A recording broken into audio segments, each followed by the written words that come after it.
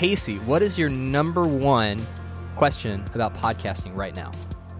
I am very curious about what you feel the engagement level is between having an interview style podcast and having more of an educational topic-based podcast.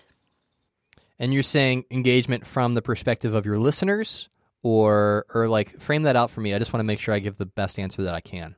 Absolutely. So I would say definitely for the listeners and to audience build and to really maximize the style of your podcast. So I like to do both. It's like asking how long should my episodes be? It depends. It depends on you. It depends on your goals. It depends on what you're trying to accomplish, right?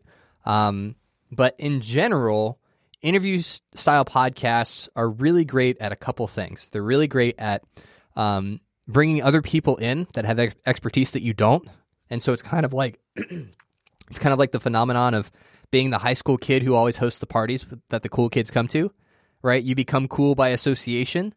And so it's kind of like that, where you bring on guests and people are like, oh, well, that guest is really awesome. So if they're willing to talk to you, then that means you're really awesome too. You kind of gain status in the eyes or the ears of your listeners by association. Also, when they promote the episode, they will bring some of their audience over to your podcast. A certain percentage of them will continue to stick around. And so from a strategic standpoint, that's really helpful. Now with like directly addressing your listeners or doing solo episodes, the reason behind that is you want to establish your expertise and you are trying to go deeper. So at least that's the way that I've used solo episodes. Like, for instance, 5 Minute Mondays. I'm just sharing knowledge that I've picked up over several years in bite-sized chunks so that people can benefit from it. But then also, as a byproduct of that, they'll see me as someone who's trustworthy, someone they can listen to. And if they have a question, then they're like, well, I have a podcast-related question. I'm going to talk to Travis about it because he's had the answers to all these other questions that I had. So he probably has the answer to this question as well. And so really what the solo episodes do is they establish you as the expert in the minds of your listeners, and gives you an opportunity to go really deep, where interviews, you can kind of have some high-level points you want to hit, especially if you don't script out the questions ahead of time. If it's more conversational, like I know yours are, it can be difficult to like really dig into like, these are the practicals, these are the big highlights, this is what you got to do.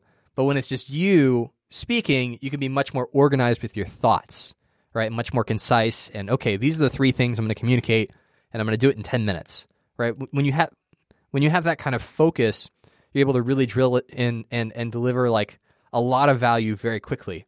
And so it's just a different way of helping your listeners. And whereas having guests on is more for exposure and more for kind of gaining status in the eyes of new people or the people you already have, doing solo episodes is about serving people very specifically and very intentionally, and then establishing yourself as the go-to person for whenever somebody has a question related to your podcast. Awesome. I love that. First, I love the analogy of the cool by association. So that was a great visual. But also a couple questions that I have additionally. So would you like the hybrid aspect of bringing in a solo clip pre an interview style podcast, or do you think having them segmented into 2 different episodes is more like beneficial or more interesting, where we're not like forcing our listener to kind of hear us ramble on a solo topic when they really just wanted to get in touch with that juicy guest that you were interviewing? So kind of like when I framed the first answer, it depends on your goals, and it depends on your podcast and what you're trying to create. I will say for me, I usually default into making separate episodes. And the reason for that is I want, when somebody comes to listen to my podcast, that it doesn't feel rambly. It doesn't feel like, I'm not really sure where this is going, or I thought I was listening to this, but now I'm shifting gears and I'm over here in this other area. And so I try and make every episode purposeful with like one specific thing. It's like I'm showing up to this interview expecting an interview. I'm showing up to this one-off episode that I can see as 9 minutes, expecting, Casey to tell me something awesome. So I typically will separate them, not only to really honor my listeners' time, but also because I'm a human being and I like seeing that people are listening to my episodes. And so you will naturally get about twice as many downloads on your podcast if you have 2 episodes instead of 1. So that's like a vanity thing that in the grand scheme of things doesn't matter. And I know that, but it's still really encouraging when I see like my numbers started going up a lot faster because people are listening to more episodes.